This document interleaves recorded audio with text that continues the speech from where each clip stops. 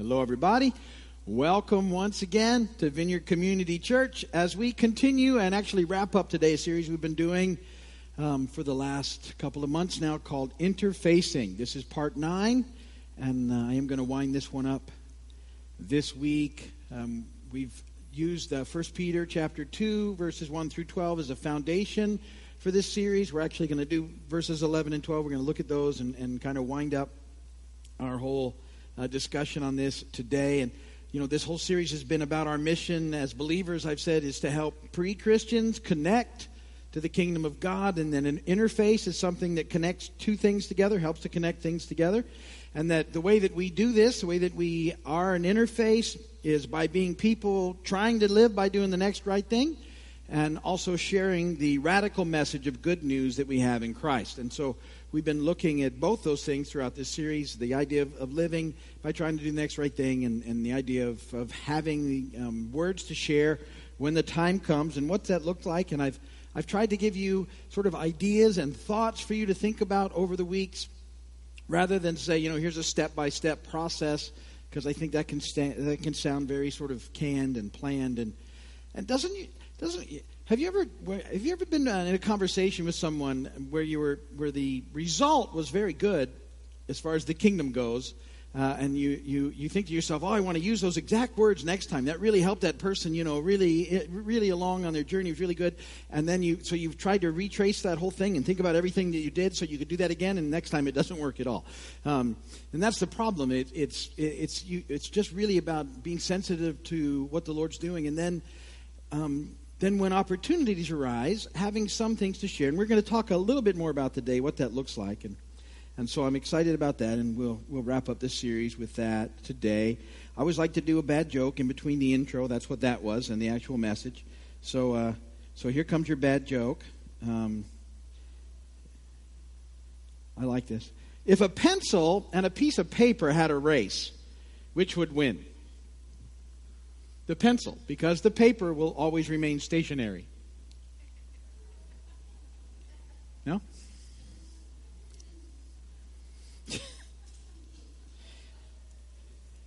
If two wrongs don't make a right, what do two rights make? Airplane. That's deep. You got to. All right. No, I got nothing else, man.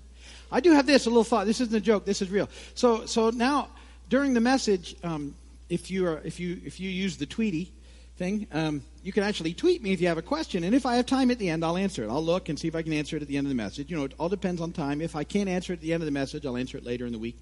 And that's at 521 more. That's in your notes.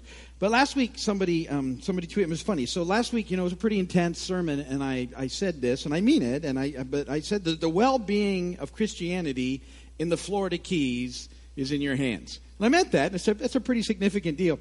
Someone tweets me this, and they're fairly new hanging out here, and they said, that all seems like a lot of responsibility. What's the smallest step I can take to get the ball rolling? I love that. I was roaring. And then I laughed, and then so I tweeted back, live each day by trying to do the next right thing. That's it. That's how you start. And I mean it. But that was classic. And so I'm thinking, oh, that might have really been like people went, but it's really okay. Because even though that's our responsibility, you know, and I believe that with my whole heart, the well-being of Christianity in Florida Keys is on us. You know, and all the other believers too, but it's on us. And we can't think, well, somebody else will do it. It's on us. And that's part of the plan. And so it was a perfect response. But anyway, that's what happens on the Tweety, in case you're ever interested. There's a scripture reading for today is this, 1 Peter 3, verses 13 through 16. This is out of the Message paraphrase.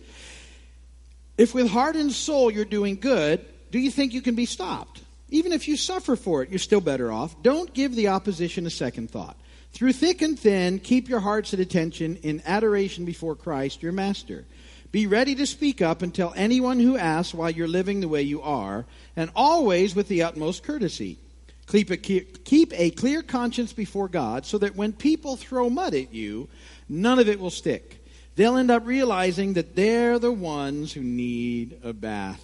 I just like the Message paraphrase sometimes. It's kind of perfect. But it just says you just keep doing the right thing. And then I think, the last two verses in our 1 Peter 2, 11 and 12 verses, 1 through 12 verses are 11 and 12. And they say this: Dear friends, I urge you as aliens and strangers in the world to abstain from sinful desires which war against your soul.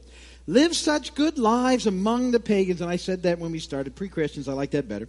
That though they accuse you of doing wrong, they may see your good deeds and glorify God on the day that he visits us.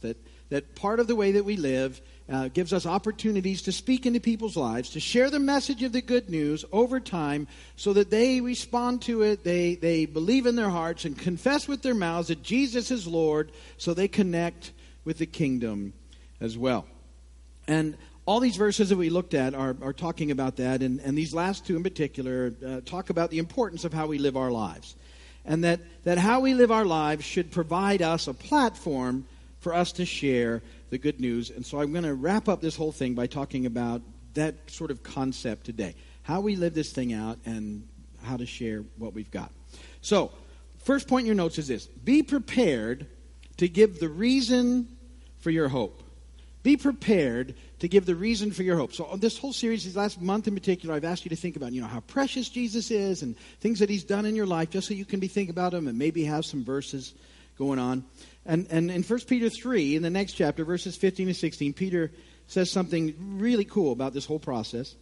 But in your hearts, set apart Christ as Lord. Always be prepared to give an answer to everyone who asks you to give the reason for the hope that you have. But do this with gentleness and respect, keeping a clear conscience, so that those who speak maliciously against your good behavior in Christ may be ashamed of their slander. Something very, very important here, and this connects what we have to say with how we live. But in your hearts, set apart Christ as Lord. Always be prepared to give the reason for the hope that you have. And the reason I think that's so significant is this: that the best way for us to impact the world with our lives and message is to keep our own hearts happy in the Lord. I think that's the big thing that Peter has given us. This is what it gets to, is what you need to do to have the greatest impact on the world around you, to deal with these things, is that in your own life you need to keep your own hearts happy in the Lord. It needs to be your priority, to keep your own heart happy in the Lord. And so to do that, what we do is we spend time in prayer. We spend time in the Word. We spend time in worship. We spend time in fellowship. We understand the importance of this life. We understand the amazing grace that's been poured out on us. These things begin to impact us, and keeping our own hearts happy and settled in the Lord makes the biggest difference in the world around us. To be prepared for a reason for the hope that we have. Always be prepared to tell someone why you're hopeful. Hebrews 10:23, one of my favorite verses. I know I say that about every verse, but let us hold unswervingly to the hope we profess, for he who promised is faithful. And so we need to engage in this life, and every day, making sure we're spending time in prayer. I encourage you that all the time. Making sure that we're spending time reading the Word, not because it's a duty, because that's where life is, and keeping our hearts happy in the Lord. So we have to be prepared to give a reason for the hope that we have.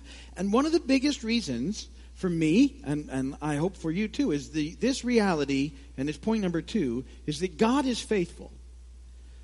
One of the reasons for my hope, and one of the things that I get back to time after time, is the faithfulness of God.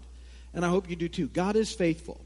Circumstances change around us. We're going to go through different seasons, and we have things that we have to deal with, and some we would rather not deal with, and all those things. But what we find out to be absolutely at the foundation of everything is that God is faithful. 2 Timothy 2:13 says, "If we are faithless, he will remain faithful, for he cannot disown himself."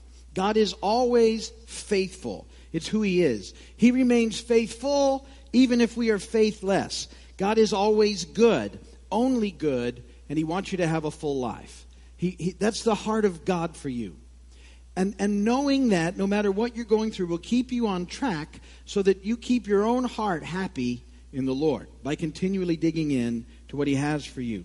John 10:10, I brought this up to you some weeks ago. Another powerful verse that we need to have about our hope. The thief comes only to steal and kill and destroy. Jesus said, I have come that they may have life and have it to the full. Now, that's one of those verses that I want to encourage you this week, challenge you this week to really sort of think about and ask yourself if you believe it. Ask yourself, do you really believe that? Do you really believe that God wants you to experience a full life, real life now and forever? Or somehow has this thought crept in that because now that you're following Christ, your life is just kind of one big sacrifice with no real opportunities for, fun or enjoyment? There's this song, it's a Billy Joel song, Only the Good Die Young. You heard that song? He says, I'd rather laugh with the sinners and cry with the saints. The sinners are much more fun. Too many people think that following Christ is really some sort of boring life with no fun to be had. For some people, it becomes this just rule-following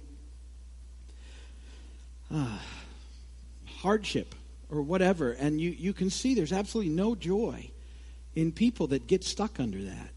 And it does not attract people to the kingdom. The life that we have in Christ is amazing. There's nothing like it. Nothing compares to it. Everything else is a counterfeit that's out there. Life in Christ is the real deal. It's the best deal. It's the most amazing life there is. It is not some people think, it should just be this. And once that we're not going to ever have any struggles or issues. And that's not the promise. That's a kingdom coming promise. But we tap into it in a way now, the kingdom, that allows us to experience life beyond whatever we could have imagined apart from Christ. And that's the reality. And so there's joy to be had. There's fun to be had. Sure, there's things that we have to get called into sometimes that are difficult, and we might have, things that we have to go through, and it may not always go the way that we want, but all in all, there's nothing like a life that we can have in Christ. It's an adventure, it's a journey. It should never feel mundane to you. It should never feel like it's just you're going, because you're missing out on the big part of this life. This is like an adventure. Every day is if you're willing and open to what God's doing, every day has stuff in it that's amazing. There's things that happen, and you could just write them off as, that's just coincidence. But if you start thinking about it, it's not coincidence. God's involved in so many things that it's like earth shattering. He does stuff that we can't even imagine. I shared this with one of the groups I was teaching the other day, and I don't remember which one, so I can't remember where I shared it. But this is very true. This just happened like a week and a half ago. It just popped into my brain. It happens all the time, but this one popped. So, I'm preparing to teach I call them the Dream Team, the young people. We're working through the New Testament. I call the group on Sunday nights the All-Stars. We're working through the Old Testament. And so I do quite a bit of prep work for that, so I can lead those classes. And so I'm preparing for the New Testament class, and the doctor who's leading that class, he's really good. Most of the time, he was in the book of Acts, and he was running out of time in the book of Acts. This guy's name is Dr. Elliott, and he's teaching this class, and he's running through it. And he's running out of time, and I'm listening to these tapes, and it's ridiculously boring at this point in time, because he's just kind of giving this outline. He's not talking about it, and I'm actually talking. Do you ever talk to recording? I don't know if you ever do. I'm like, please, do something else. Anything. Give me something. And I'm thinking like that, and he's just giving these points at this point. Because it's mind-numbing, and I got to stay focused. So I'm listening to it. Mind-numbing. I'm really thinking, I'm yelling at the thing. It's mind-numbing, and my phone rings, and I think, hallelujah, something else. A distraction. So I pause that, and I answer the phone. Now, here's the weirdest thing, and you think, do you know who was on the phone when I answered it? That guy. I've never talked to that guy in my life. He made these tapes in the 80s. It's 2014, early 90s. That's or 90-something. I'll go look at the date. I've never met him. I happen to be doing I'm working on my PhD up there. So he's in that. But I've never talked to him ever for any reason. Never happened. And it was so weird, because I answered my phone, the phone number I didn't, but I didn't care. I'd answered it to anything at that point in time. Hello? And there's the voice coming off the thing. And I'm like, what? I'm like, now, you might... See, to me, there's no coincidence. You know what I mean? That's just God. He's got such a sense of humor sometimes. Because I'm start chuckling to myself about how weird is that? No, people won't even believe that. But it's like, well, hopefully you believe me, because I wouldn't make that up. But that's how amazing God is. And we had a great conversation about something, and I didn't mention the fact that he was really boring in the last part of the book of Acts. But when I went back to listening, it was much better. I just talked to the man. You know what I mean? It changed the entire perspective of the tapes. He was just live on the phone and gave me his number and said, call me if you ever need anything. Very cool. So, but how do you get, I mean, my life in Christ is filled with those kind of encounters. Like, I'll be thinking about somebody and all of a sudden I'll see them. Has that ever happened to you? I was at Disney World 20 years ago. I don't know why this popped in my mind. And I was thinking about somebody I would like to see at Disney World. He's a guy I met one time. He was a youth pastor. And I sat down on the wall because I was tired. And it was by the big castle thing and something was going on. And then somebody comes and sits next to me, not really paying attention. And I look, and you know what it is? It's that guy. I'm like, no way. That stuff happens. I went to Cuba lots from 95 to 2005. I went to Cuba 3 or 4, 5 times a year. We were planting churches over there. And I had permission to go. And I'm in there. And the very first trip we ever made in there, one of the guys on the trip had met a guy one time 10 years before. And all he knew about the guy was that his name was Luis. There's a lot of them in Cuba named Luis. That's all he knew. It's a big island, too. There's millions of people on this island. It's not like it's big. It's a big island. And he goes, yeah, we should really meet this guy. I said, all you know is his name is Luis. That's all I know. You know where he lives? Nothing. You got nothing. I really got nothing, but I think we should meet him.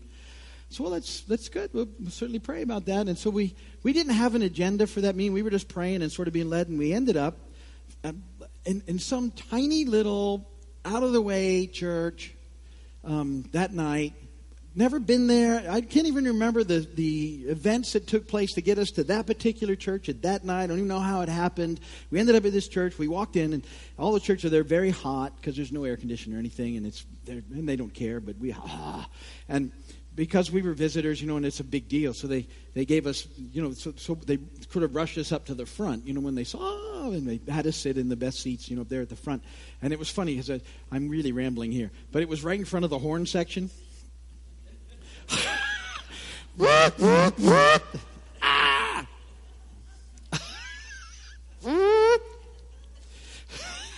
Hot.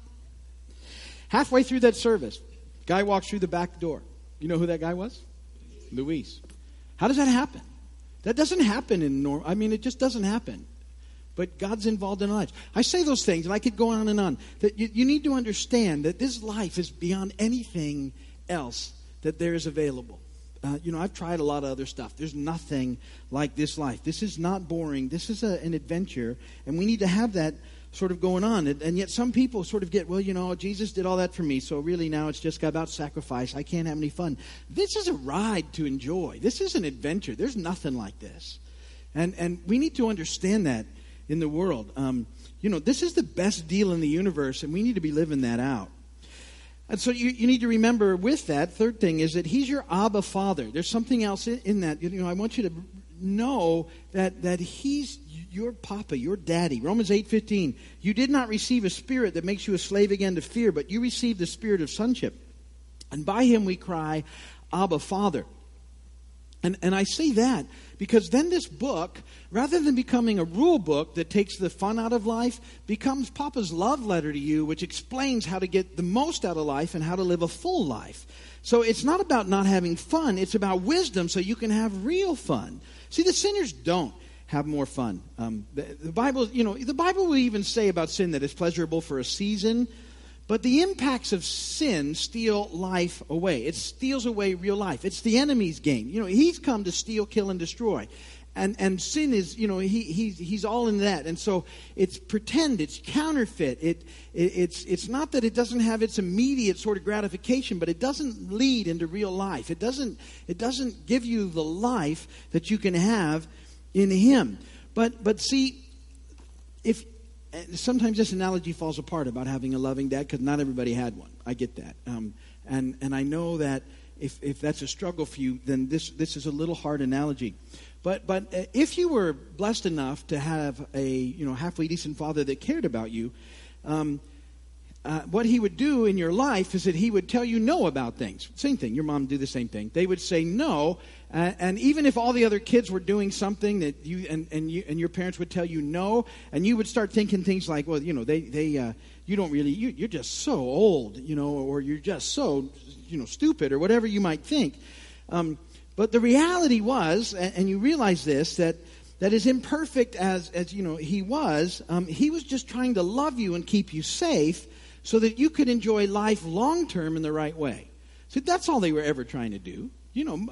Most of them. I get some are messed up. But for the most part, if you had a halfway decent father, his telling you no about things was so you could experience a long-term full life and enjoy it the right way. Well, that's what the book is. The book, and why I encourage you to spend time in it, to keep your hearts happy, is that the book is just about that. How to have a real life. This is what real life looks like. You live this, and it's have real fun. Don't settle for what the enemy has. It's not good. It doesn't last. It's an illusion. It's a counterfeit. It doesn't work. And God just wants you, because he loves you, to take and do what's real, because that's where life is found. And so fourth then, what are you holding on to? What are you holding on to? Because that Hebrews 10:23 verse that I read to you, it says that we should hold unswervingly to our hope. And that's what all this was about, the reason for our hope. But sometimes, rather than holding on to hope, we hold on to other things. And you have to, this is another challenge for you today. What is it that you're holding on to if it's not hope? Are you holding on to worry? Does worry seem to be what you hold on to? Because that's what some people hang on to. Are you holding on to fear? Is that what you hang on to? Are you holding on to anxiety? Is that what you hold on to? Are you holding on to having to have it your way? That my way-itis thing gets me in a lot of trouble. I want what I want. You're hanging on to that.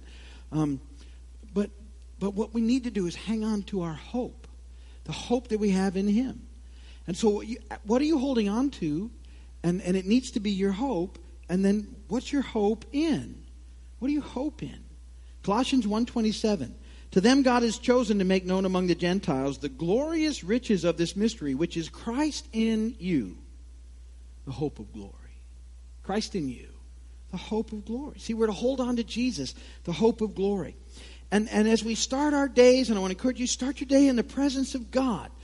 You just check in with him. You understand that that's where life is, and you connect with him, and you talk to him, and maybe you sing to him, and you read the book, and you know that he's with you, and you begin to remember that he's faithful, and that he's good. He's always good. He's only good.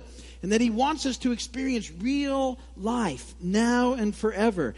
And no matter what the day brings, as we start, you hold on to Jesus. You just hang on to him. He's our hope. He's our great priest. We talked about that. He's our faithful Abba Father. We're his treasure and pearl. And he loves us. And he's our treasure and our pearl. And this amazing love that he has for us. What we do then is we live for him as ambassadors, as his witnesses, as an interface to help connect pre-Christians to the one who created them and loves them. And that's what that whole thing looks like. That's what those verses describe. Is this relationship that we have with him that causes us to live, desires, gives us the desire to live by doing the next right thing. That people see that, and it's not fake, and it's not pretend, and it's not hypocritical. It's just us, enjoying life in him, trying to live this thing out as real as we can, doing the next right thing, and holding on to that.